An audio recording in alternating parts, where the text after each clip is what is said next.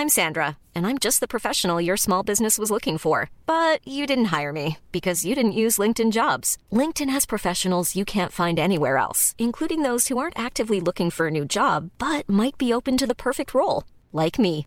In a given month, over 70% of LinkedIn users don't visit other leading job sites. So if you're not looking on LinkedIn, you'll miss out on great candidates like Sandra. Start hiring professionals like a professional. Post your free job on linkedin.com/people today.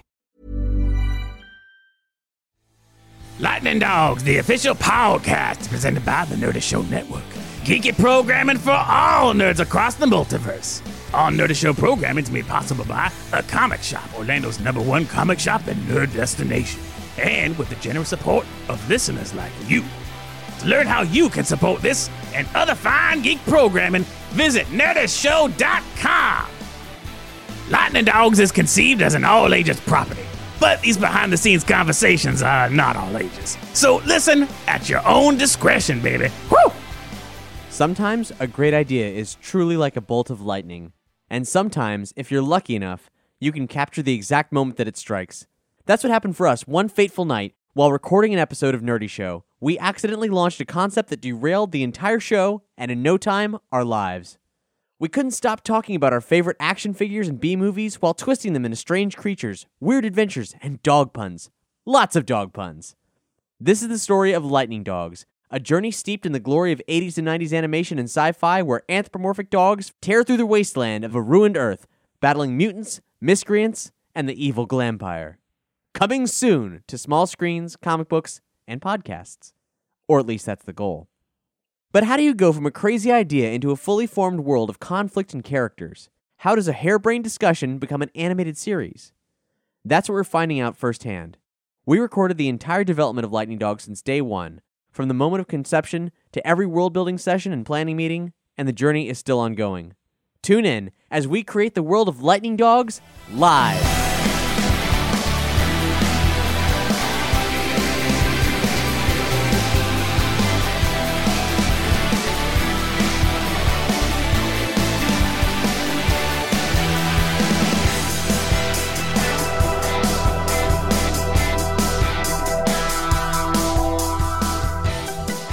Welcome to another episode of Lightning Dogs.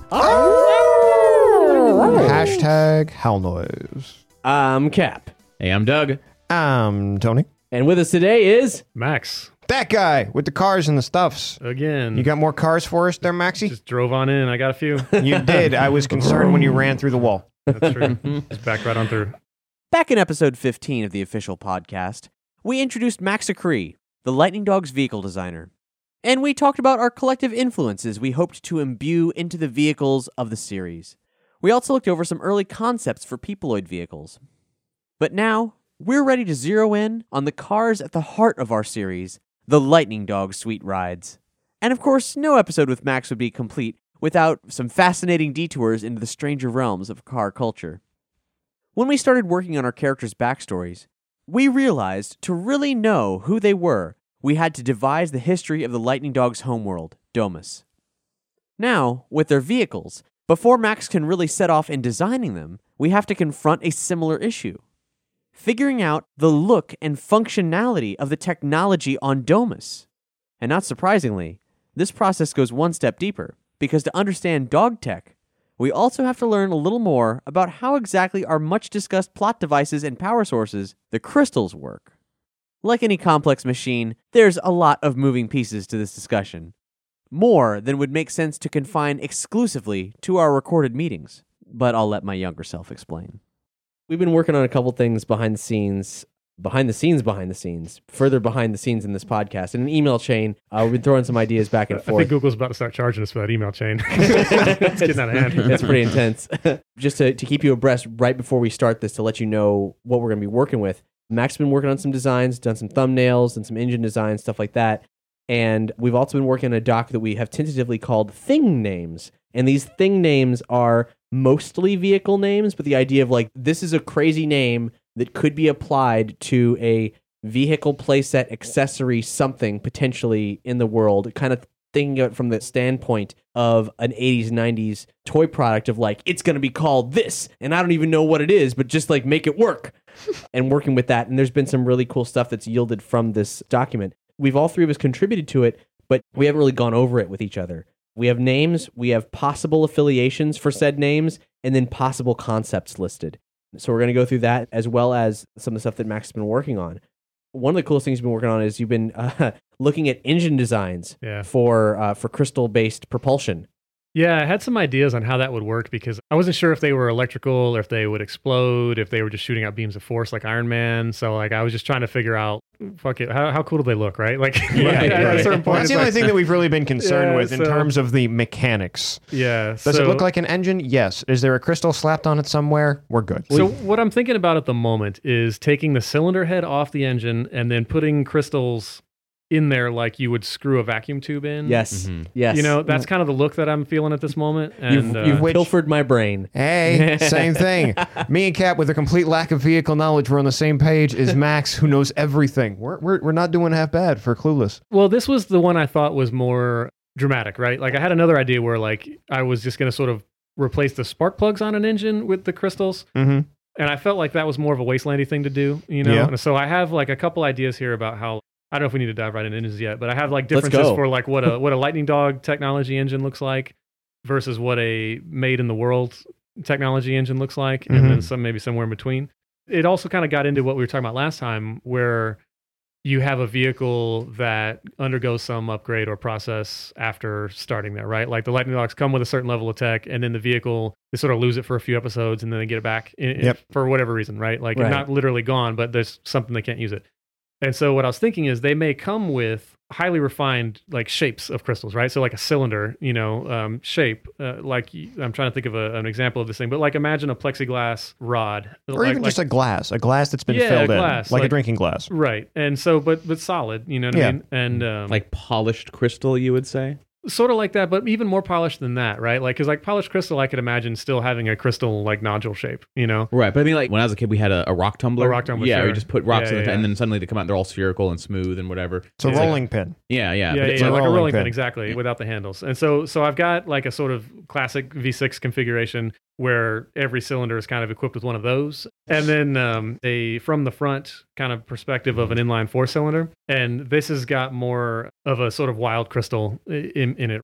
And then the radial engine, that's like what you'd see on an airplane, a prop airplane. Does work kind of differently. And in the email chain, I linked you guys to animatedengines.com. Yes. Yeah. And you can spend a whole day on that if you care, but they're like vector. Or about 4 seconds, and then say, this is not for me. Overwhelming. Anyway, like if it's super like, how does this work? You know, type of stuff. And they've got everything from like Newcomen steam engines to like stuff you've never heard of, you know, and like it's all illustrated on how it works and what the action looks like. But radial engines are neat because the engines rotate around the crankshaft instead of the crankshaft rotating within the engine. That's why the propeller spins. Anyway, those are neat. So I like the look of them. They're really cool. And I've seen them swapped into cars and motorcycles, and they look really spectacular. And you did some photoshopping of sticking crystals into a massive radial engine. So that's like a 42-cylinder Russian battleship engine. And I was like, what the heck, man? I've seen those on like dragsters and stuff now. Like, no. If you Google that engine's like serial number or whatever. Like a semi-truck dragster or like a regular car? Well, no, like the kind you only see at like, you know, like real drag race. Like, I got you. Yeah. Well, more like, I mean, they're not legal to run, right? So you have this Really? Something from a submarine slapped on the back of a car, not exactly street legal. Well, they have this idea of like exhibition run things, like where you see the tractor pull trucks where they've got 15 V8s on them. Yeah. That's only good for that one thing. You know what I mean? The Like Mad Max mobiles. Yeah, the proper Mad and Max so mobiles. I think that the things that you've seen are like, hey, here comes Donnie so-and-so. He's going to make a speed run in his thing or whatever. Like the drag racing vehicle that you look at it and you go, that's not a car. Yeah. And it's an engine on a toy wheels. Yeah, for sure. And it kind of comes out in between when they're respraying the track with VHT or whatever to like set up the next round of actual race cars. And it just comes out and does an exhibition pass, you know, but like it's like a 4,000 horsepower engine, which actually sounds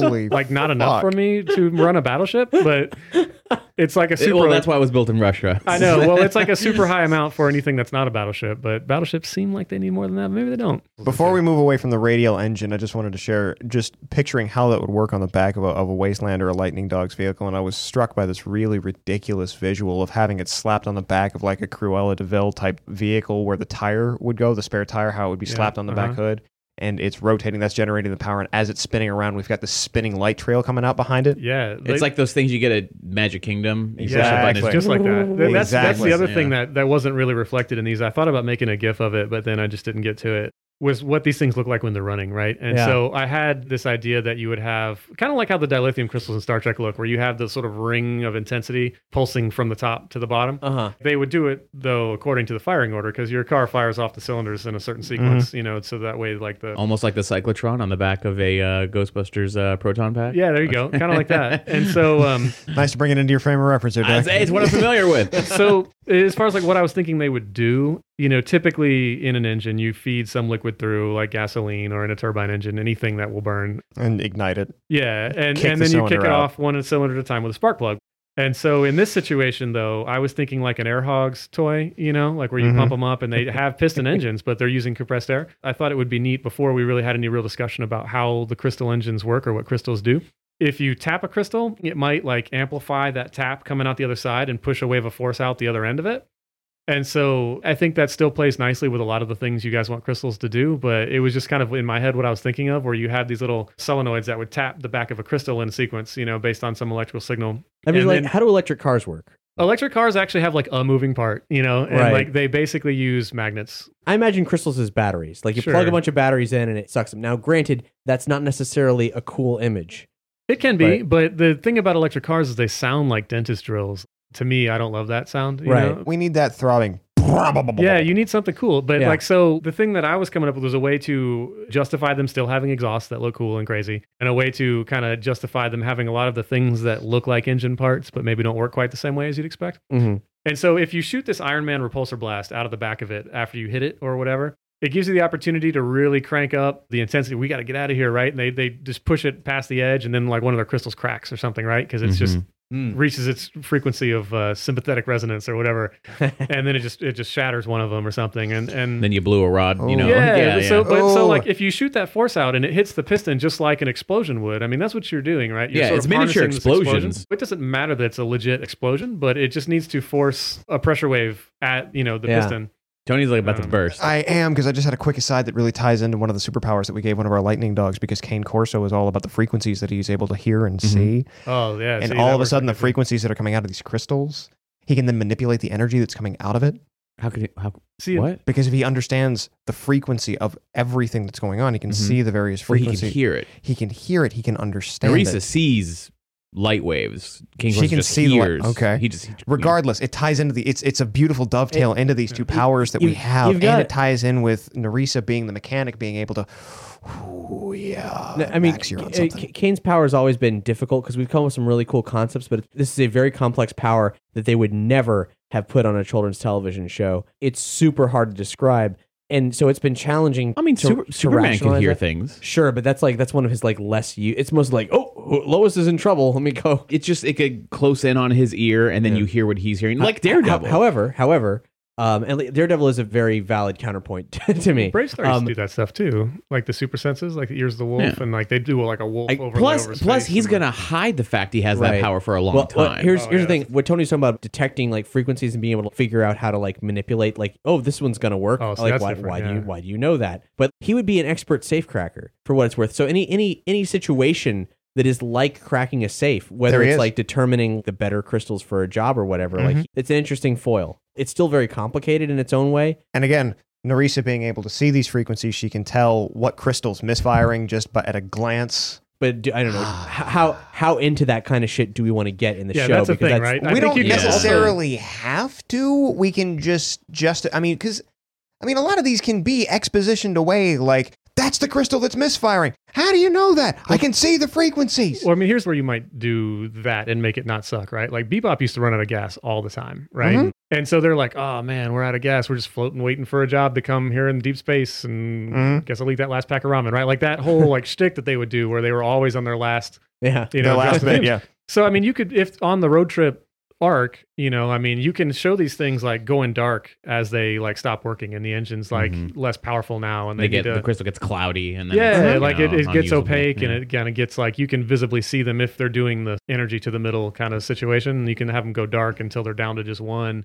and then they're really pushing that one and it breaks or something. You know what I mean? You can. I was even thinking that to really show the difference between Domus technology versus Wasteland technology, you also, you got like polished sort of crystals on one thing and you have the others sort of jammed in. Yeah. But to keep with that theme of like there's actual engine sounds and there's miniature explosions, you could always just say that the synthetic crystals that are growing on Earth that were never that pure work best for those old-timey engines where, oh, you know what, we can't control the amount of energy that's in it without blowing up the entire engine, so we just have to cause miniature explosions constantly. Well, and that's actually kind of a thing anyway too, right? Because like old hot rods, from the 60s and before when leaded gas was still a thing, like you actually have to put lead substitute into those old engines now because you can't get leaded gas. So I mean, that is like a legit thing that old cars and old gas on old tires work better. It matters to no one like in their day-to-day, but like that's a thing. Like they used to make tires differently. So you put an old race car on new tires and it doesn't handle the same. Like it doesn't work as well until you reset up the suspension and everything.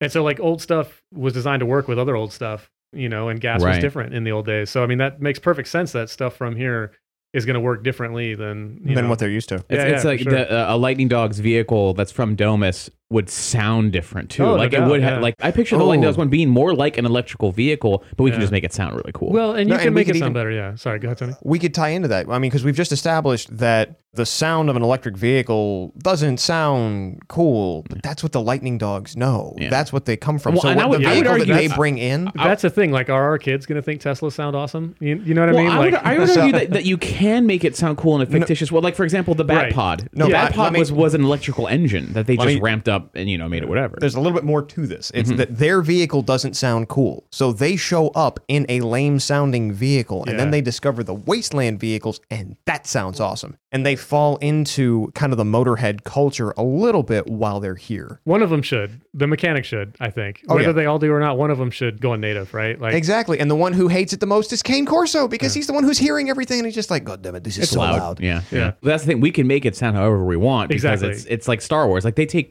prop engines off of old World War II airplanes and make it the Queen's Starship warp engine. And I'm like, doesn't that sound like a propeller to anyone else but me? But it's just as it's going over like Coruscant. Yeah. You just pitch shift it and like, you can do it. It doesn't have to sound like a drill, right? I would picture, like, for lack of a better term, the electrical engines of what Domus might be doing. Yeah. I picture that sounding more like Luke's land speeder, which I believe was just a turbine engine. Right. Versus, say, Halloween Jack's main thing, which is just going to sound like a tank. Something that has no muffler. Yeah. So we're all relatively on the same page with how we think these things I think so. Oh, yeah. I mean, in this page of engine designs, I love it. I'm all about this, especially the radial engines, especially for the action figure possibilities of these like light up things. However it's done. I don't know if you guys remember, but the Back to the Future animated series had a bunch of figurines that came from, I think it was either Burger King or McDonald's. Yeah. And there was remember these. There was a DeLorean that sparked out the back. But the problem was that the plastic that was covering the sparks for safety would get black. fogged up, Yeah. which sucks. So like we shouldn't do that. But having something that like legitimately sparked like that, I mean, that would be so cool. Sparking in reality is really cool, but like if you want it to look like crystals, it would just be LED lights in there that would blink.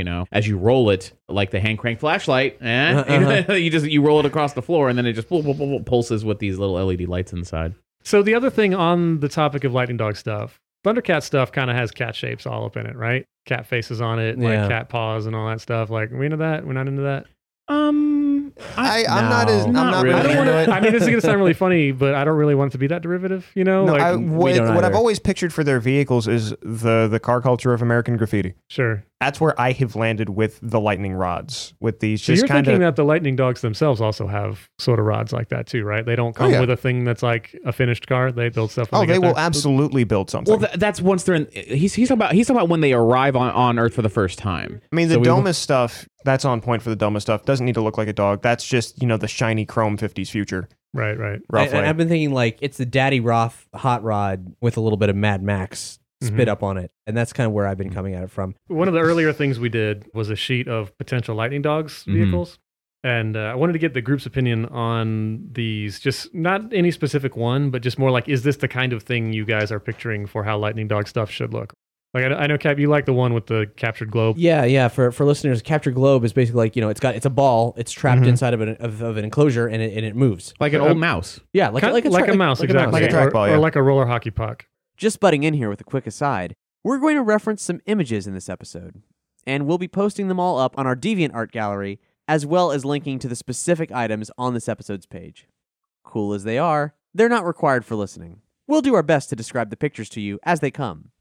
For this first page, Max has drawn a series of fascinating futuristic vehicle sketches, very fun, unusual things, and in this case, 5 separate designs, with 2 alternate angles of a couple of them. Some built for speed, some for cargo, all of them all-terrain looking, and definitely prime specimens for 80s sci-fi animation. It's sort of like a jet cockpit situation we got going on most of these. Yeah, think of like a 80s Sikorsky helicopter, right? Yeah, like yeah. Like a Russian 2-seater. It looks really weird. And I like the idea of it being slightly militaristic, but also clean, but not very complicated. Sort of like a Hummer. Like a Hummer is not complicated from the outside. Like they're not out of place on the street, but they look purposeful. You know? And especially if what they're bringing to Earth for the first time would be really for only one purpose. Like they're not. It's not supposed to be there for an extended stay. So what I'm thinking about of this thing, like to me, it's like what you do if you were going to put together an expedition to Kilimanjaro. You know, I realize that's like a solved problem now, but like. Just imagine, like they don't really know what they're stepping into either. Like this is in effect their Land Rover Discovery, right? It's this sort of it can handle the things. It's not especially militarized, but I think last time we talked, I mentioned the Mako from Mass Effect. Yeah, just where like that. It's I don't necessarily think tank is the way to go, but definitely something that is little all terrain. It is still clean looking, but solid and has a purpose. Yeah, for the record, I hate driving the Mako, but I think everyone hates driving the Mako. As a design, I think it's pretty sound. Yeah. Which apparently they say they're going to fix it for the next one, so we'll see. We'll freaking see. They should fix it by just not including it. They did that. People bitched about it. But once they're in the wasteland for a long time, I just see them adding on to it, and it does take on the more of the hot rod appearance because they say, look, we have to lose armor if we're going to make this thing fast, and so on and so on and so on and so on. But when they first arrive, definitely something that looks like it's easily built around that really clean, polished crystal engine that you drew. Whereas I just don't... complexity...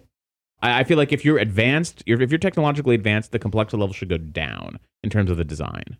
But when you are Halloween Jack living on the wasteland and you have to put everything you can onto this thing to make it work, the more complex would make more sense. I see what you're saying. We're less a more complex design and more a more visually complex design. Yeah, exactly. Yeah, it's a more basic operating thing, but we'll use Fury Road again. You get a lot more black boxes on high-tech stuff, right? Like the sort of sealed things that just sort of look like a shape and don't seem to be mechanical stuff. Look at a modern engine compartment. Right. You don't see shit. You open the hood and it's just like, I guess there's an engine in here. Somewhere.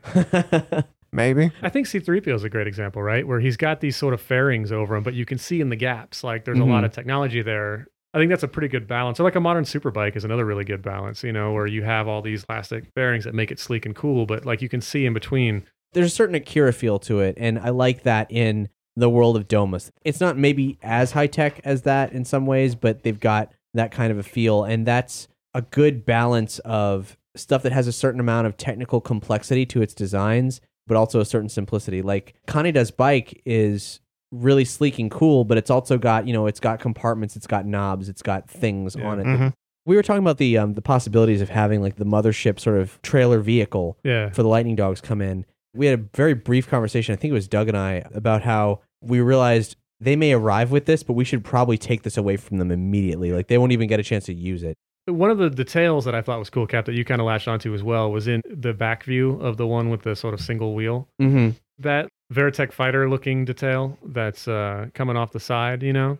On this other page of Glampire stuff we'll get to, I have more detailed drawings of what the thing was intended to be when I drew it, where you have like a sort of rail system that you can slide cargo containers onto. Yes, yeah. And that was kind of what I was picturing there. And whether those are vehicles or just containers, just sort of a generic system for bringing more stuff along that you could dump as you got right. Because if we're looking at an exploratory vehicle of like we got to set up base and stuff like that, then you're going to have all kinds of modular shit. Right. And so that's kind of what I was thinking that thing would be for. And like, you know, when it goes into like a pursuit mode or whatever, maybe it kind of like pops up and gets more aggressive looking or whatever. Yeah. And I think it's a really cool idea to pursue. I guess at this point, the question is, if we're going to destroy this thing before they even get a chance to use it, basically, how much love do we want to put into it? I think there's a couple things you could do too. I mean, I don't know how we're planning to destroy it. But we don't either. So you could pick sort of key components of it and then repurpose them, right? So you've got Alex Murphy and you've got RoboCop, you know what I mean? And you've got like the jawline is still there. Like, you know, he's got like the only thing left is his gun hand or whatever, you know, kind of thing. So those elements that are sort of recognizable from the original thing that get incorporated into the new thing, those pieces of it, whether it be the cabin or whatever, so it sort of shares certain silhouette componentry, but is new, you know? just to throw that into the mix, that might be something worth considering, you know, whether if you like that trapped globe, maybe it still runs off of that, but in some new enclosure or something. Yeah. There's different ways, I think, to sort of keep the pieces of it that you like. Or you could even start from the thing they build and work backwards to what did this look like before, even if you prefer to do that. Which kind of brings up a sort of higher level point of all these sheets of thumbnails. We're like just trying to kind of get a feel for that technology level in general. It wasn't really to dial in a specific vehicle, but like I feel like we can pick some and say, okay, let's elaborate on that one and try to get drilled in a little more. But I think we should probably have the hit list of vehicles before we start doing that. Yeah, which is what we can get into next. Though I suppose we might as well go over the rest of the thumbnails while we're at it. I got a sheet here you haven't seen too, Cap. Oh, cool. Okay, we got some sheets of Glamperic vehicles, and then lots of turbo car looking. Yeah, sleek. I don't love that first sheet of them personally, but there's some ideas there I think aren't. Some interesting shapes. Yeah, basically the only two that are really inked are the ones I think that are workable. To describe this in a way that listening, you might actually be able to figure out what it is. These are all side view things. It looks like a very boxy, like low rectangle kind of shape. Well, they could be stackable cars. Well, they are and they aren't, because like from the front, if you look at that little like silhouette, that's kind of a straight on view, right? So it's like from the front, it's sort of connected by wings, more of a Formula One flavor. So it's actually from the side seems substantial, but from the front is a little more spindly. That's more of like a sports car kind of flavor, right? There's not a lot of like weaponization going on with that. There could be, but there isn't just now. It's kind of like there's a pod in the middle and the sides are just beams. And it's interesting because I can almost imagine this thing having that shape for when it's on the road, and then the sides fold down and it becomes a flying vehicle. Oh, it's almost Blade Runner, like the spinners on Blade Runner sort of thing. Yeah. It's got a lot of that in it. And I've seen some just like not attached to any particular IP concept art that kind of feels like that. And I think I may have been sort of subconsciously drawing from it. I like the really strange shapes that I guess are kind of like hover bike. Yeah, they're more hover bikey. A lot of like cross-drilled grates and louver panels and stuff, which appeal to me on that stuff, but I don't know. I do love that kind of thing. But do you love it for Glampire though? That's where I was at. It's like there's like three competing tech paradigms for Glampire, which maybe makes sense considering his eras of stuff he's probably got. That's true. But it's really, if we want to pick one and kind of go all in on one of them, that's fine. I just was throwing stuff out there to see what's you know, those hover bike things might actually be. Well, look at these hover bike things. Okay. I was gonna say they might actually be more Lightning Dogs than I see what you mean. like Homeworld than Glampire. These ones are a little more like Otomo hover bikes, like we were talking about initially with like Akira stuff. Oh yeah, look at you! But those are kind of like these are fucking great. They're a little Jake Parker-ish too, like his kind of weird bubble tech that he does. You know, Wow. But I was playing with a lot of funky, like...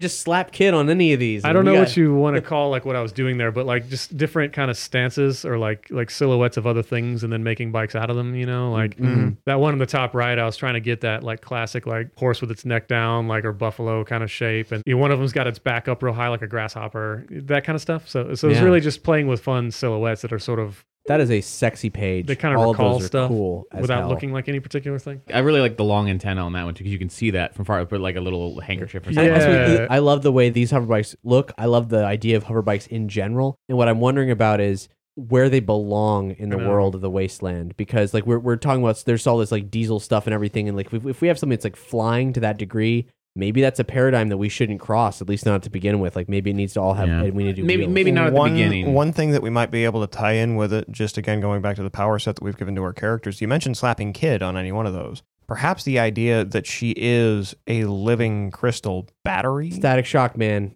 It's fine to have a little bit of that, though. It's not like she's grabbing a manhole cover and she's flying with it. I really don't want to say this character can make stuff fly.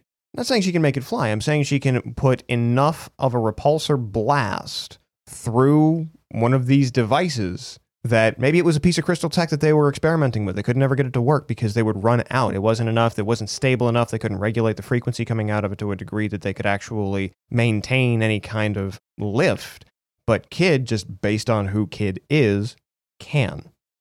Well, the other thing, too, is I don't think it's a huge stretch to do traditional bikes that look like this either, right? I mean, you can stick a wheel on there and it's good. Even a wheel, right? Like, I mean, you could go monocycle or whatever. There's a couple things we could do with these shapes. I didn't pay a ton of mind to how do these work, right? Like some of them don't seem to have like any sort of means of getting off the ground necessarily. So at some level, I feel like we just need to say sci-fi bullshit, whatever. You know what I mean? Totally. That's kind of the underlying paradigm two lightning Is that dogs. our Razor statement? Is that what it is? Like, I think it could be. It could be. Sci-fi bullshit, whatever. in the corner of the billboard, sci-fi bullshit. It's like, I mean, and it's definitely a good thing to remember because we do all have an inclination to try to explain things pretty hard when maybe we shouldn't. Well, I think part of the fun is making something that is just believable enough that someone else will do that for you. Yes. Right? Like the No Prize, right? Like you want that guy who tells you why the gravity's weird on the Millennium Falcon. That guy's out there, you know? And bless him. I respect that. Yeah, no guy. doubt, right? Like you want that, something people can latch onto that you don't ever explain to fully. I mean, we sort of know what the rules are. I'm also just going to point out, you did that today by justifying how crystal engines work. Yeah, well, I mean, that's the thing. It helped me to kind of figure out where the crystals go, right? Like, so as far as it goes, because me and Kat were content just to shove them in places that looked like a crystal would fit. Yeah, and that's almost really what it did. But like one of the things I thought they really needed in those images you'll see is they have like a sort of stack of cooling fins that they sort of pass through, you know, like you see on old air-cooled motors like VW and Porsche motors, just because I thought it looked neat. But I feel like you might want to have it needs it, yeah. Well, they might need a heat sink, right? Like, I mean, your computer has one. Like, you know, that's definitely a thing that you're funneling a lot of energy through that thing, you know, that it'll probably need to dissipate that. Not mine. Mine doesn't. Otherwise, my computer crashes a lot. It could melt the engine otherwise. Or something. Or that crystal could get unstable. I mean, so maybe when they build their thing, they kind of take some of that stuff that was better about their engines or whatever and sort of apply it to what they're seeing out in the wasteland and like, oh, you're doing this all wrong, you know? Like, kind of take it and it's you guys are just shoving the crystals into holes. Yeah, well, that's not how that works at all. And like you teach them the ways of, you know, the future, so to speak. You know? And the best excuse for that is that they don't have the natural good crystals. Well, you end up with the Doc Brown time train, right? Where you're like, I know how to do this, but I don't have the stuff. You know what I mean? And you do what you can to get there. And it's a gigantic fucking massive machine to do what this little pocket device did. And so you end up with this thing that's sort of inherently cool, maybe even cooler than the other thing because of the stuff you've had to do to get it to work. You know, so I think there's a lot of mileage that you could get out of that, and you don't even have to explain any of that. They just show up with this thing, and you're like, you came here in that hunk of junk, like, you know, and that's all it is. Well, to go back to the Doc Brown thing is like in part 3, Doc's like blacksmith, like a shed, and there's this huge clunking machine that takes up the entire space to make that one ice cube. Yeah, and it's just like, he's like, turn the wheel, do this, quick. And they're waiting, and then just one ice cube comes out. He goes, all right, who wants some iced tea? It's all like muddy and gross. It's a really gross ice cube, but it's just like he did all of that just to have an iced tea. Yeah. And there's still something pretty cool about that, like because it doesn't exist anywhere else in the world. That's actually a thing I don't think we've talked about either. Is that one minion who's the fancy gremlin, you know what I mean? Like that one guy who talks with the accent with the cigar and stuff, but like he's clearly the pearl that thinks he appreciates swine, you know what I mean, or whatever. Like swine that thinks he appreciates pearls. The other way around. That type of guy who's like doing weird stuff, like building this huge machine. Hey, look, I created a thing that washes dishes. Yeah, why would you do that for? Like, look, I like to be able to see one part of the glass. That's all I need. It's like, we eat our dishes when we're done. So I think uncivilized. You could have some fun situational comedy with something like that. Something you'll note if you take a look at these pages of Glampire vehicles is that many of the designs are based off of 70s and 80s wedge cars. These early designs actually have more in common with the final design for the Lightning Rod, which we've posted up. But this conversation brought back into the spotlight something very important. What vehicles should we prioritize? What would be the roster of rides needed for Season 1? Not just for the Lightning Dogs, but for Halloween Jack's crew. And does Glampire really need a signature vehicle? We have talked about how Glampire, he's not going to drive his own sports car solo through the desert. We talked about a limousine or something with Nagel like plugged into it, unless it was something where he's like personally like vendetta, like I'm going to crush you, I'm going to be the one to do it if he ever got to that point. That's all about context. And at this point, what we have to do is we have to say, well, we're looking to do the trope of the villain's unique vehicle, but we also want it to make sense within the story. And so we need to come up with something that can split the difference, basically. But without knowing what the arc looks like for Season 1. Right. It's challenging. Does he need a vehicle? Do you want Halloween Jack to be the big bad until you realize he's not? You're going to probably realize in the first episode that Glampire is the big bad.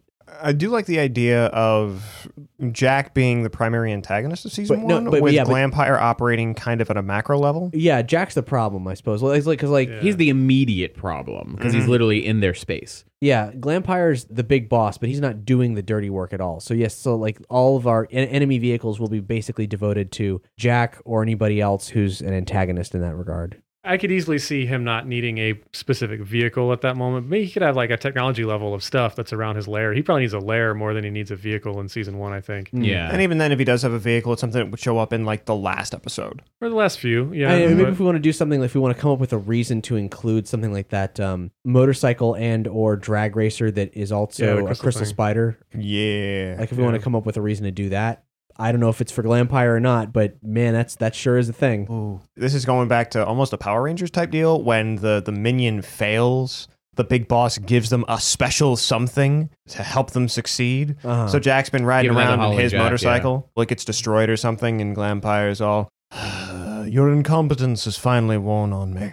I'll reward you for your incompetence. You could do it the other way though, right? Because I don't know if everyone's tired of the sort of like incompetent sidekick, but maybe like their stuff is letting them down. Like they are good, but they just don't have good enough stuff to compete. That's an excellent point, because they're living in the fucking shit. They're cobbling this stuff together on their own without any real help from Glampire. Right, and he's kind of been hoarding all this stuff, and maybe he gives it to them. He finally doles piecemeal, something out a little bit. That's just when they get the crystal fleet. Yeah. Now it's time. Now it's time to break out the thing that they've proven. The Lightning Dogs have proven to be an actual challenge as opposed to just a thorn in his side. Then it's like, okay, you know what? You're right. You do have nothing really to work with, and they've gotten away from you because of the failure of the vehicles and the stupidity of like other things, but not yours. Yeah, I agree. I think that's cool. And it doesn't have to be vehicular either, right? Like, No, it doesn't have to be. It was just that we have a Crystal Spider motorcycle that is pretty badass, and we don't really know what. No doubt. That Glampire Net isn't necessarily going to drive that fits right in with Halloween Jack's he's wheelhouse. Halloween Jack, and he rides a spider. It's kind of, like... Yeah, it's too perfect a visual. But it's also and also too sexy for him. Like he needs to be How like... is that too sexy? It doesn't have to be... I don't think it has to be sexy. It can be metal. It can be... No, well, it can be... If it's a crystalline spider, the whole thing doesn't look like him riding a giant crystal. It's just because Jack's a thug. That is a lone person vehicle I could actually see Glampire in. And I don't think we should ever see Jack in something like that. Yeah, just what I know of Jack makes him seem more like the type of guy who would have a tattoo that says "built not bought" on it, and he would be really convinced. It's canon. He would be convinced his Civic was faster than anything that you just open up your wallet and got. That mentality is a real thing with hot rod culture, right? You can buy anything that's new off the showroom floor, but I made mine. I went through and did all this and that. If he's getting his shit souped up from Glampire, then he's getting like a cargo of some kind of pile of scraps from the future that died dropped on his doorstep, and he and his crew are taking it apart and building it into some kind of like insane crystal Gatling gun or something they're going to strap on the back of their Hummer vehicle. And maybe this could tie into a more of a character study of Halloween Jack, but you could take it in the direction of he is the built not bought kind of guy, and the Lightning Dogs have been giving him shit, and he's been like struggling with it, so he goes before Glampire, not like tail tucked between his legs like, oh, I failed, but more of like, give me this. I need to go to Tashi Station and get some power converters. Like, give me, it's like, he's like, Glampire, like he's actually a slightly, I don't want to say defiant, but definitely he's demanding something. He's like, Glampire, I'm sick of this shit. You're reigning over us. We're serving you loyally. Give me this, and I will take them down. And it's not give me the vehicle, but give me the means to build the vehicle that I want. And then you get that fleet of the junk stuff. Suddenly the entire fleet gets upgraded with more something. You could do that anime trope where he like slaps down a really poorly crayon drawn like picture of the thing. I'm gonna build this, and they're like, "What's this?" And like then he could go. I think that fits within our tone. Or it could be like he has an old magazine that's like all like water damaged and everything. Is like this used to exist. Where is it? Yeah, I need one of these. That could be pretty cool. And then sort of he could kind of go on his quest to get his thing he needs or whatever. Like that could be fun. Yeah. But should we read off the thing names for everybody? Yeah. I guess we'll go through them by name. We'll just do the full list, and then we'll get into the specifics for the ones that have details. Hi, I'm Daniel, founder of Pretty Litter. Cats and cat owners deserve better than any old-fashioned litter. That's why I teamed up with scientists and veterinarians to create Pretty Litter. Its innovative crystal formula has superior odor control and weighs up to 80% less than clay litter. Pretty Litter even monitors health by changing colors to help detect early signs of potential illness. It's the world's smartest kitty litter. Go to prettylitter.com and use code ACAST for 20% off your first order and a free cat toy. Terms and conditions apply. See site for details. I'm Sandra, and I'm just the professional your small business was looking for. But you didn't hire me because you didn't use LinkedIn Jobs. LinkedIn has professionals you can't find anywhere else, including those who aren't actively looking for a new job, but might be open to the perfect role, like me. In a given month, over 70% of LinkedIn users don't visit other leading job sites. So if you're not looking on LinkedIn, you'll miss out on great candidates like Sandra. Start hiring professionals like a professional. Post your free job on linkedin.com/people today. Big Dog, Alpha Dog, Dog Pounder, Shock Collar, Glamper Van, Glamp Ray, Junkyard Dog, Rabid Dog, Dirty Dog, Dog Catcher, Glamborghini or Glambo. Not referred to by name until Wolfman cracks wise, because I couldn't on good conscience have him call it that. Nigel, fetch my Glamborghini. Yeah. Yeah, that conceit of like all those, like the Glamper Van, the Glamborghini, and like he's probably not putting glam in front of everything. I don't think he has like, even a name for it. He's just like, bring the car. Like, yeah, my car. Bring yeah. my, Like, bring do we my still have any vehicle. cars, Nigel? Like, Yeah. hover cars? Are we onto that? We're not onto that? We briefly talked about that for Glampire, but yeah. is that the thing? Or? Hover car is a late game. Well, I think for Glampire, he could totally have that. He could I was gonna say the Glambo could be hover-ish. Glampire can totally have the technology, and other people can have it too. It's just super duper uncommon. Right. Yeah. And I'm not talking about like flying either. I'm talking about like land speeder tech, right? Yes. Especially if the Glambo is going for that wedge design vehicle, which already looks like a spaceship. Yeah, there's that, and then there's like the way like the iRobot had the sort of like hidden wheels and stuff. Yes, like yes. that type of thinking. You know, so you could have dudes who wish their car was a hovercraft and kind of made it look like it was, but isn't. You know, like there's all that stuff you can do. Obedience collar, short leash, muzzle loader, rawhide, chew toy, lightning rod, which I might add has been earmarked as this has to be the definitive dingo vehicle. Brutus, Rover, Fido, Scrapper, Web Spinner, Anansi 30X, The Pack, Action Pack, Power Pack, Bone Chaser, Terror Wagon, Lightning Bug, Fetcher, Doberman Pinscher, Kibble and Bit, and Kibble is, all this is capital letters. K1 BBL3.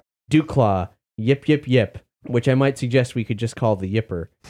Go on and win one with the Yipper. That sounds like the hover bike that kid would ride, the Yipper.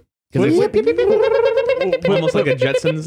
But wouldn't she insist that it's like, she's the one who'd be like, no, I want this to be something that's 90s badass, but the Yipper sounds like, Pierre's like, yeah, go ride your Yipper. She's like, exactly. It's not the Yipper. Yeah, exactly. It's not the Yipper, it's the X5157 jet thrust, like completely It's a technical. Jet Thrust Triple X. Yeah. Circle twice, circle 3 times, and the kennel. Now, Tony, before we go on, do you want to explain that? I do. The circle once, twice, and 3 times are a series of basic AI reconnaissance drones that they have. You know, there's the trope of dogs turning around in a circle 3 times before laying down, so they would send out these recon drones to identify safe areas to make camp.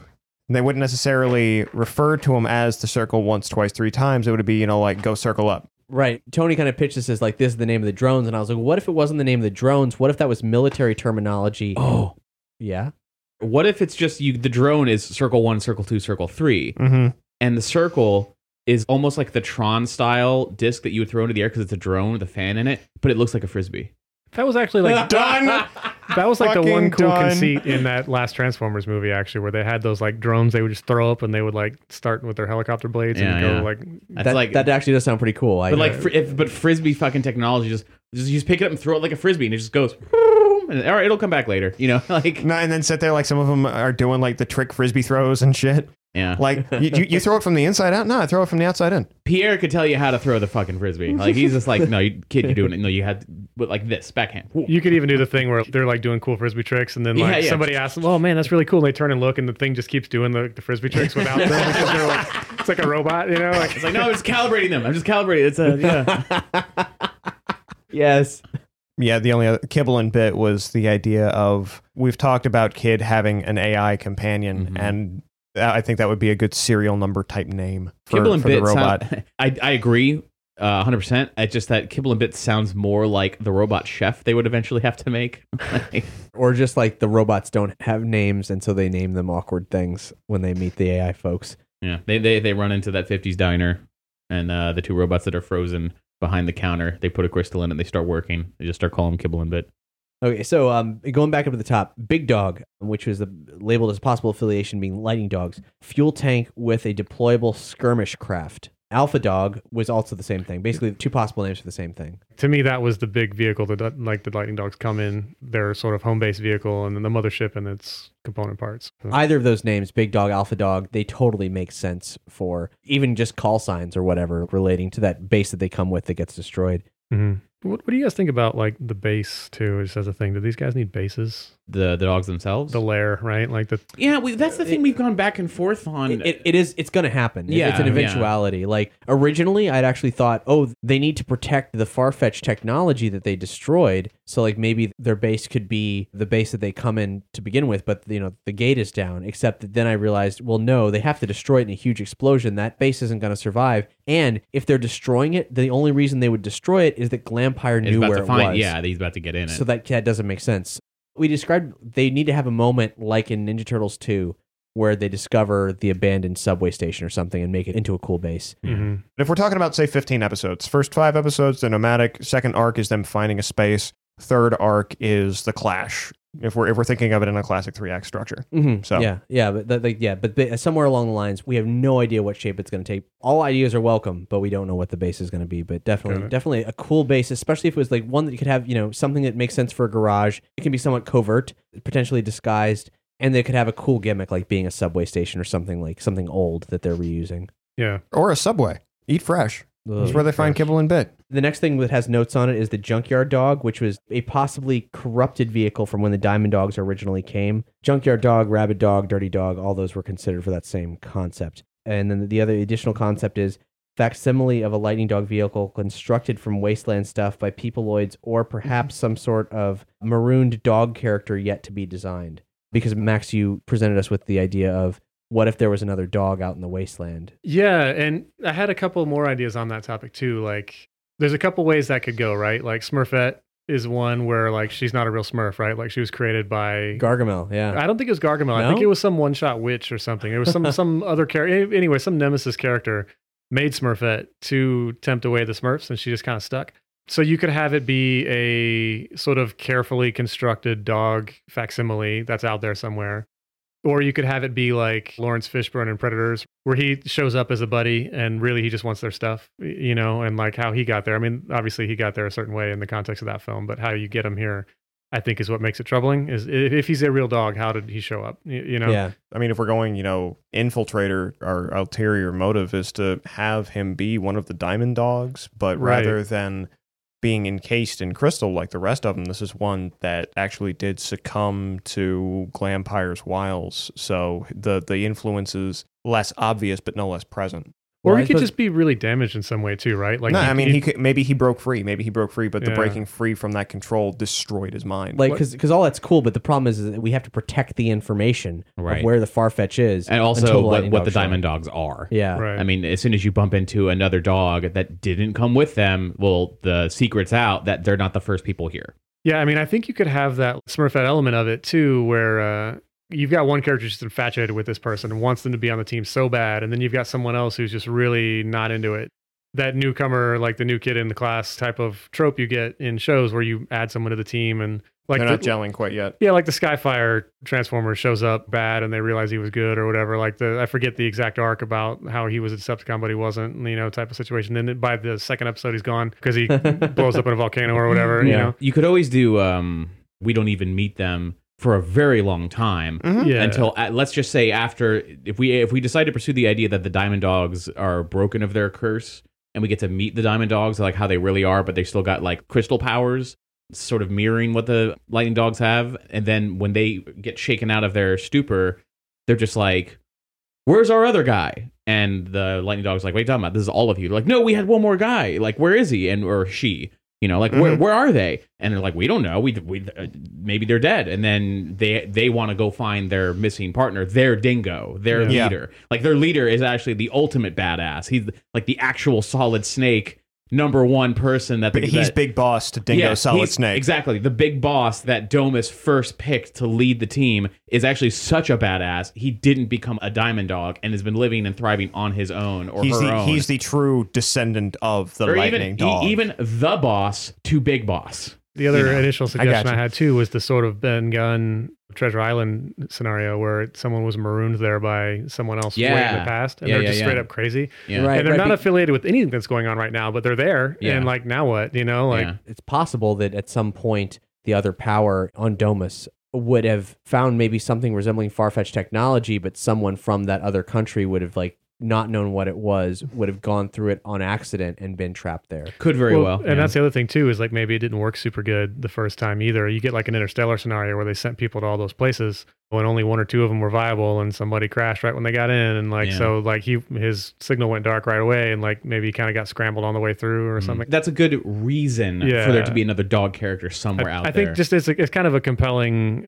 archetype anyway to me personally. So I thought it was neat, but I do think that's neat. I just think it needs to be a sort of late in the game. I agree. I totally agree. Reveal. So because it's not even maybe a season 1 thing, right? Like, I'm talking like down the line. So dog catcher, a peopleoid vehicle, animal control looking containment vehicle based on the dog catcher thing we've been talking about. And that similar description was applied to something called the kennel. That was a prison erected to house the lightning dogs, but either would be a related concept.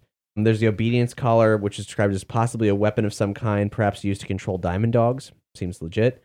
Short leash, possibly a vehicle, maybe a communications or command or control pod. So there was a G.I. Joe toy where it was like this green trailer, and it would unfold, and it had like a radar dish and like 2 missiles on it, you know, like it was just a sort of radio station kind of thing, you know. I love stuff like that. It's like an accessory you could tow behind like the Snowcat or whatever, you know. It had like a hitch on the front, and I don't remember. Oh man, yeah, that's great. So Synergy. I mean, Okay, so that's the short. Okay, now I get the short leash aspect of it. yeah, that idea it's of like something- just keeping tabs on the team, right? Like you've got whoever the communications officer is operating out of that thing. It is a neat conceit. Yeah, I'm down with that. And I guess the question is like, if we're developing this out, how much money effectively do we put into the vehicle world of this hypothetical toy line? Right. Because that's one of the most expensive things you can do. With G.I. Joe was great because they were 3 1/4 figures, but I've always envisioned Lightning Dogs as being more like Ninja Turtle Ghostbuster sized figures. I forget how they measured.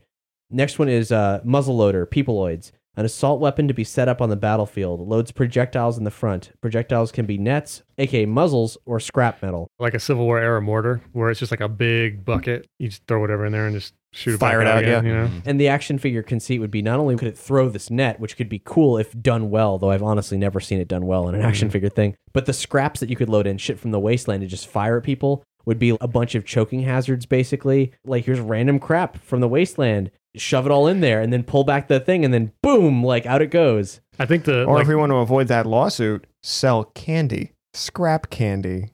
Well, I think the wasteland detritus like accessory set where you just get this like box of trash, you know, or like old tire pieces or whatever it is. Like, I think that's hilarious whenever that stuff happens. Yeah, no one ever made that stuff, but I would have fucking gone bonkers. Well, over G.I. that. Joe used And to then your have like parents would have gone absolutely crazy. Like, you're shitting me, right? We're buying trash. Like that, We're buying like garbage. for the turtles had the pizza shooter. If you just bought like a stack of additional pizzas. stack of different pizzas, like all the different toppings on this. It's G.I. just a Joe used to sticker. sell accessory packs like that. I had a crate that you could load like 4 rifles into and close. Like, That's it came, awesome. Yeah, That's so I don't know how well they sold, but they were like really action figure type things, like just generic backpacks and helmets and that type of stuff. And they used to do that stuff. Oh, yeah. Yeah, Mattel's done a thing with Barbie. That's their whole career Oh now. yeah, It's they're just- all about that stuff. Yeah, yeah. With the lightning rod, I mean, that's pretty self-explanatory. It should be some kind of a hot rod. It should be made for Dingo. You know, that's the gist of it. We don't have any additional details to that, except that it should be the quintessential, like, flagship Lightning Dogs vehicle, something they built Something you put in on the the wasteland. lunchbox. Something that looks like a hot rod, throwback hybrid, mashed up with Mad Max, everything that the Lightning Dogs aesthetic defines. Mm-hmm. This is that American graffiti mobile. And probably a one-person vehicle, unless there's like a sideboard with a gun that somebody else could step on or something. I don't know. Weirdly, I've pictured it as a 2-seater, a coupe, a 2-door coupe with It could. front I'm with down a for with it, a yeah. with a front bench. I'm down for whatever, as long as it just looks cool. Whether it's one seater, 2-seater. 2-seater might make a little more sense if it's going to be like the lead vehicle, because if you got to save somebody or you got to have a gunner there, you know, either one. So the next one's Brutus, Rober, Fido. These were all added by me, and they're my favorite picks for a naming convention for the core Lightning Dogs vehicles. That they would all be like quintessential dog names that would be their call signs for them.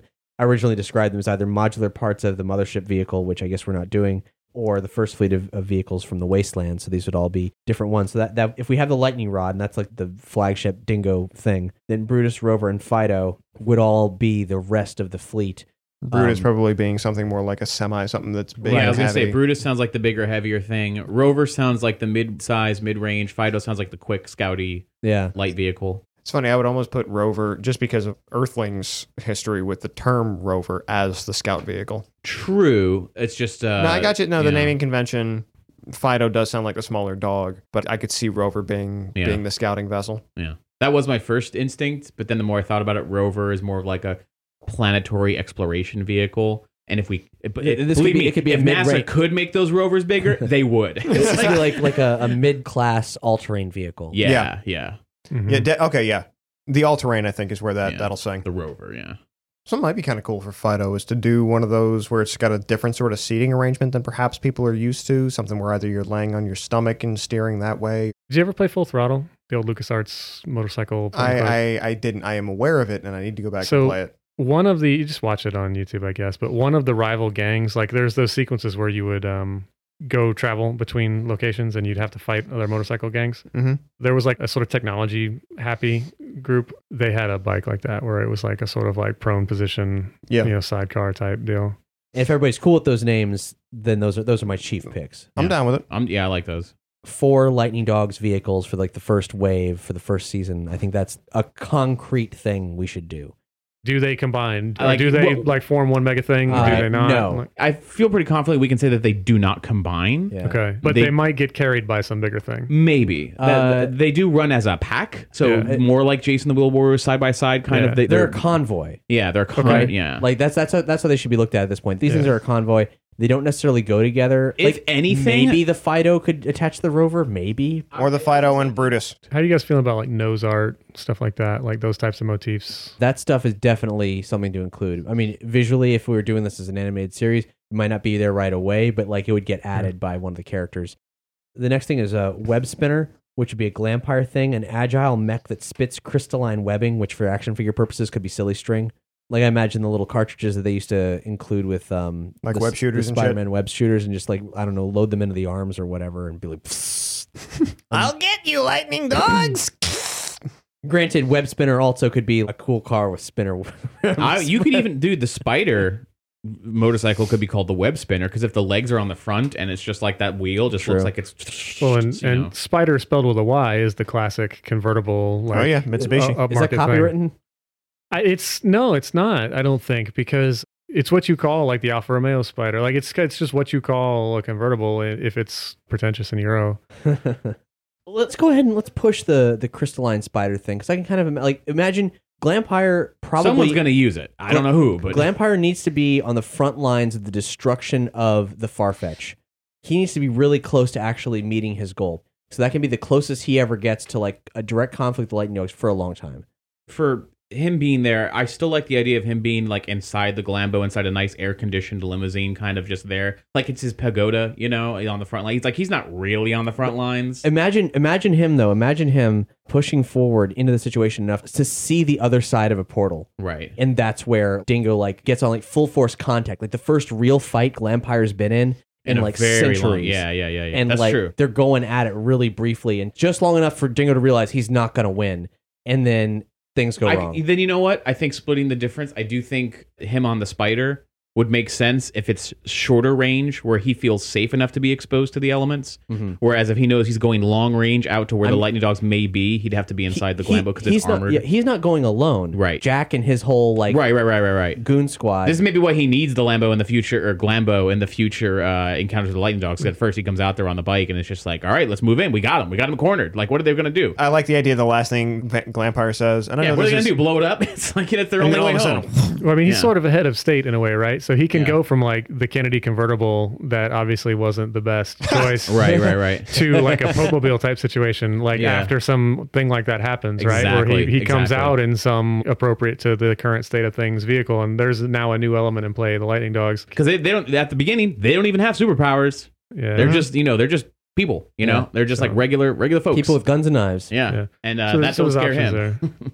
Terror Wagon for the Peopleoids. The largest vehicle in Jack's gang's initial arsenal. It's made for raiding towns and unloading troops and violence. Did I put Ghoul Bus on that list? I don't think I saw a Ghoul Bus. We need to add Ghoul Bus to the list. It's basically just the competing name for that thing. But like, I was thinking of like a cool 50s Airstream style bus, but like all rotted out, you know? Fucking Ghoul Bus. The Fetcher, a small one-person hovercraft or motorcycle jet thing made for going somewhere fast and coming right back. Minimal offensive capability. So it's kind of like the sort of stuff we've been relegating to kid lately. But it would basically just be a small, fast vehicle, which could be any of the things on that page that you dropped today, Max. But I would say those would all need cooler names than Fetcher. Well, on the very first page, we had a unicycle. If we want to steer clear of, hover things and flying things, just sort of as a thing. I guess for now, yeah, we got to be grounded in the first way. But I love them. I love them so much. They look so cool. Yeah, I mean, we can get around that. That's not a big deal. Just that aesthetic, I think, is fun. Doberman Pinscher, a vehicle with a huge pincher claw on it someplace. Of course. So, and we could even have that, like the Peopleoid guy is just named Dober, and it's Dober's man pincher. Oh, Tony. Oh, you rambunctious pup. Dewclaw, pointless vehicle until required, seems flimsy but has hidden damage dealing capabilities. So that's a really loose outline based on the actual Dewclaws of the dog. The noisy cricket of the... Pretty much. The one that nobody really understands, nobody really gets. The Dewclaw does sound more like a weapon than a vehicle. No, I mean, it can be. It's just, that's the intent of it. It's something that nobody really respects. You don't really understand. You kind of... when it jumps up to greet you, ooh, the Dewclaw! It got you! Maybe it's like a Asian offensive, like hand-to-hand weaponry that would have some kind of like, they would have some sort of appearance relating to Dewclaw. I lost my Dewclaw! And like, we could just rename it for Domus conventions as a Dewclaw, which that sounds pretty cool. Like if you're holding like some kind of like little scimitar or kama or something like that, and like, you're like, these are my Dewclaws. Like, wow, okay, I'm backing off. Yip Yip Yip, which is a sonic warfare device. Yeah, was the initial idea, just because you picture a yipping dog and it's the most irritating goddamn thing on the planet. So I pictured it as a form of psychological torture. And maybe they use that if it is kids' hoverbike. They're sitting there like, how are we going to break this guy? I got an idea. Kid, bring the Yip Yip over here. It's that. I don't care what the fuck you're calling it. Bring it over here. Start it up. Yip, yip, yip, yip, yip, yip, yip, yip, yip, yip, yip, yip, yip. Feel like talking yet? Why do you keep calling it the Yipper? Just watch.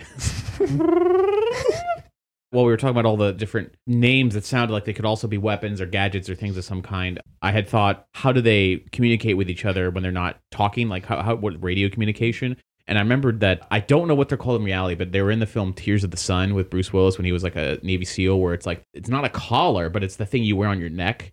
And whenever they want to talk to each other, like quietly, covert, they would just reach up and squeeze the little thing on the side of their neck. And it was like these two speakers that sat on either side of your voice box. And it would pick up the vibrations. And if they're wearing something like that, like a dog collar, that's like the way they communicate. And I thought, that's kind of cool. But I thought of something after that is some kind of, I don't know where it came from, but it was just a plot line of, because it was the short leash. The idea of it's like, that gave me an image. I know we were talking about vehicles, but I had the image of, hey, this is the list of thing names. I had the image appropriately labeled thing names. It's right. I had this image of whether either Dingo or some of the other ones who was like being led. Let's just say Halloween Jack gets him, puts the collar on him, and he's got the electric cable that leads up like a leash, and every time he acts out of the line, just buzzes him. Very Mad Max with the chain. Or it could be one of those like nooses on a stick they use for getting alligators and stuff. Where it's on like a really long pole and there's like a loop at the end. Mm-hmm.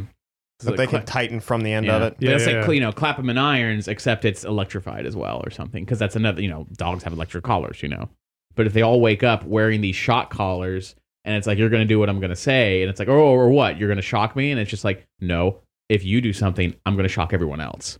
And it's like, because the cliche, like a battle royale, is like, you try to remove the collar, it's going to blow you up. But like, how do you play off these heroic people? Because Dingo would be like, fuck it, I don't care. And just try and rip his own collar off, and if it shocks him, he doesn't care, he's going to keep trying. But if he does that, and it starts shocking Kid, and Kid's like, please stop, it's like, well, shit, now you're in deep shit. Yeah. But again, the whole collar motif, the whole Frisbee motif, Dewclaw motif. I love the fucking Frisbee thing. Yeah, man. yeah. Like, that's on point. Yeah, that's so good. So what we definitely need is the Halloween Jack trademark vehicle, and we got to decide what that's going to be. I think that's the Ghoul Bus, really. I don't know. I don't know what I see. To me, like I'm picturing that thing being a bus, and like for me, when I picture Halloween Jack, I see him in the Munsters hot rod, right? Like, Right. ish, not exactly that thing, but something along those lines. Mm-hmm. And so, like, when you're talking about Dingo's thing, like, I see Dingo in more of a finished vehicle, even if it is built out of wastelandy stuff. To me, that's how I've been picturing it. Yeah, no, it needs to be finished. More finished anyway. I mean, even if it's a homemade thing. It does have to look cooler than Halloween Jack, whatever Halloween Jack is riding. It should definitely look less dangerous. And by dangerous, I mean, like, Bad Boy dangerous, right? Right. Yeah. There's a thing called the Beast of Turin. This is a Fiat, and it's like a 28-liter 4-cylinder engine that in the teens was making more torque than a Bugatti Veyron. And Jesus! Like, they made like 2 or 3 of them, and somebody just restored one and ran it at Goodwood last year. And you can see it's got a chain drive instead of a drive shaft. It looks like a giant torpedo. So you can see all kinds of videos of the engine of that thing being fired up for the first time in 100 years. But like that shape, like that used to be how Grand Prix cars looked. Like that looks like the hovercraft that who was it? Was Ray driving for the new Ray Force and Awakens? Yeah. So I mean, Lucas is a big race fan, right? He used like at F1 races, and they cut to him all the time and stuff, right? So he's real big into that kind of thing. So I know that he like probably sends his art team around, or at least they know that he's into it and like dig into that stuff.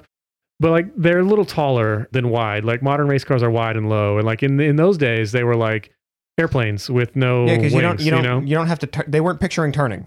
No, well, even they so, they it was were more all like about them straights. And the other thing too is like to fit that engine is probably as big as Doug. You know what I mean? Like it's big, that looks bigger than me. Actually, it's a huge engine. So anyway, I think that type of shape with a modern kind of edgy styling and like more modern wheels and tires. That's the kind of flavor I've been thinking about for like, what would that look like in Mad Max? Like that thing sounds like, if you watch that video, is just spectacular to watch anyway, even if you don't like cars. It's just cool that they had a 100-year-old machine that somebody's been lovingly restoring. And like one of the engines was known to exist and they couldn't find any of the bodies. And they found a body like wrecked in Australia or something. And it's like, no one knows how that shit got there, but like here's the one of the 3, and we finally put them together. And well, like, if it's got that kind of torque, they probably just drove it toward a body of water with flat wheels, and it just went, not breaking the surface tension. So anyway, like that type of stuff, more like what you see at Bonneville, like in homemade race cars, like in Salt Flats, where they're like vaguely shaped like that, but they still look homemade somehow.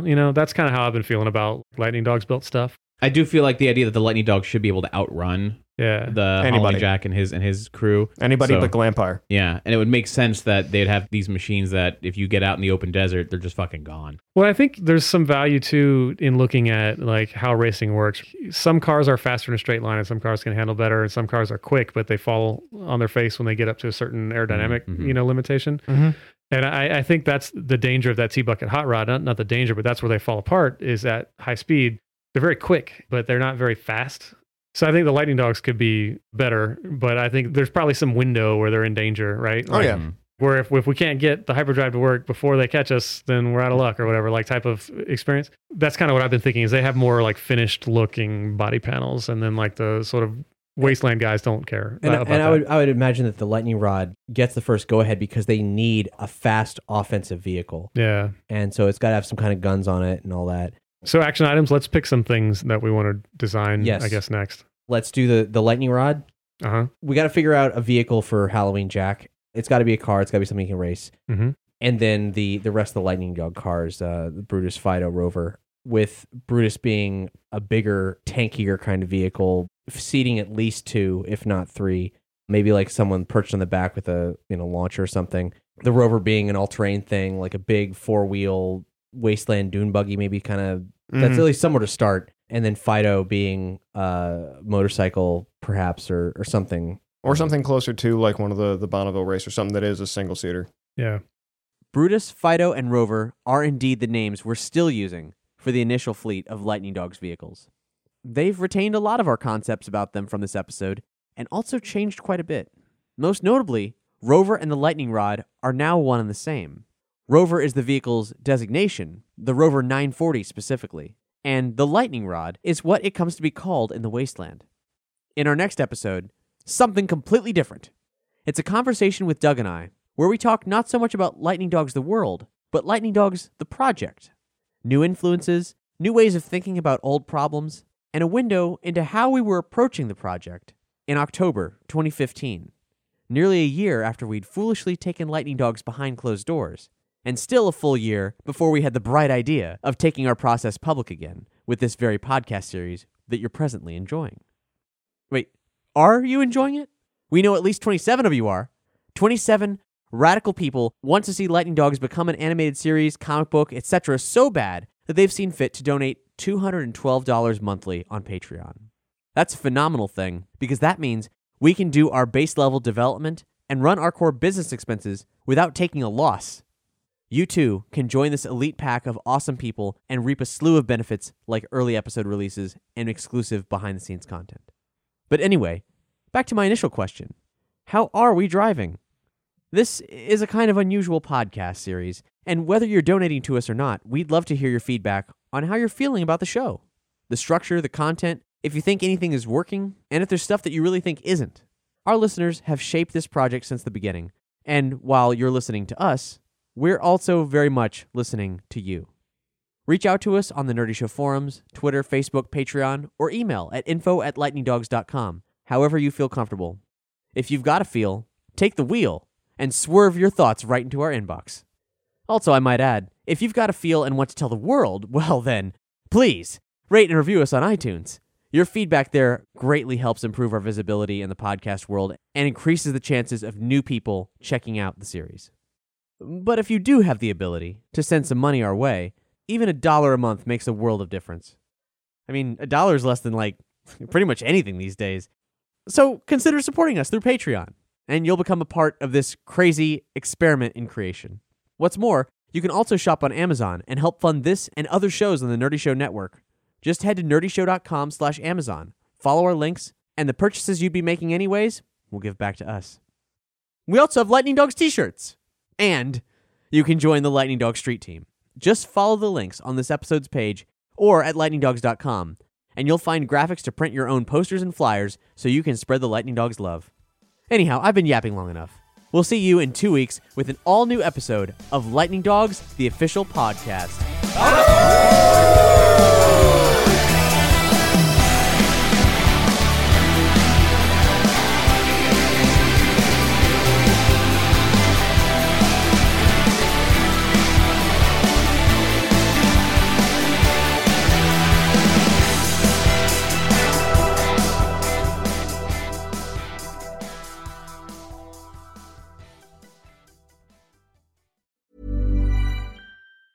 Hi, I'm Daniel, founder of Pretty Litter. Did you know cats tend to hide symptoms of sickness and pain? I learned this the hard way after losing my cat, Gingy. So I created Pretty Litter, a health monitoring litter that helps detect early signs of illness by changing colors, saving you money and potentially your cat's life. Pretty Litter is veterinarian developed, and it's the easiest way to keep tabs on your fur baby's health right at home. Go to prettylitter.com and use code ACAST for 20% off your first order and a free cat toy. Terms and conditions apply. See site for details.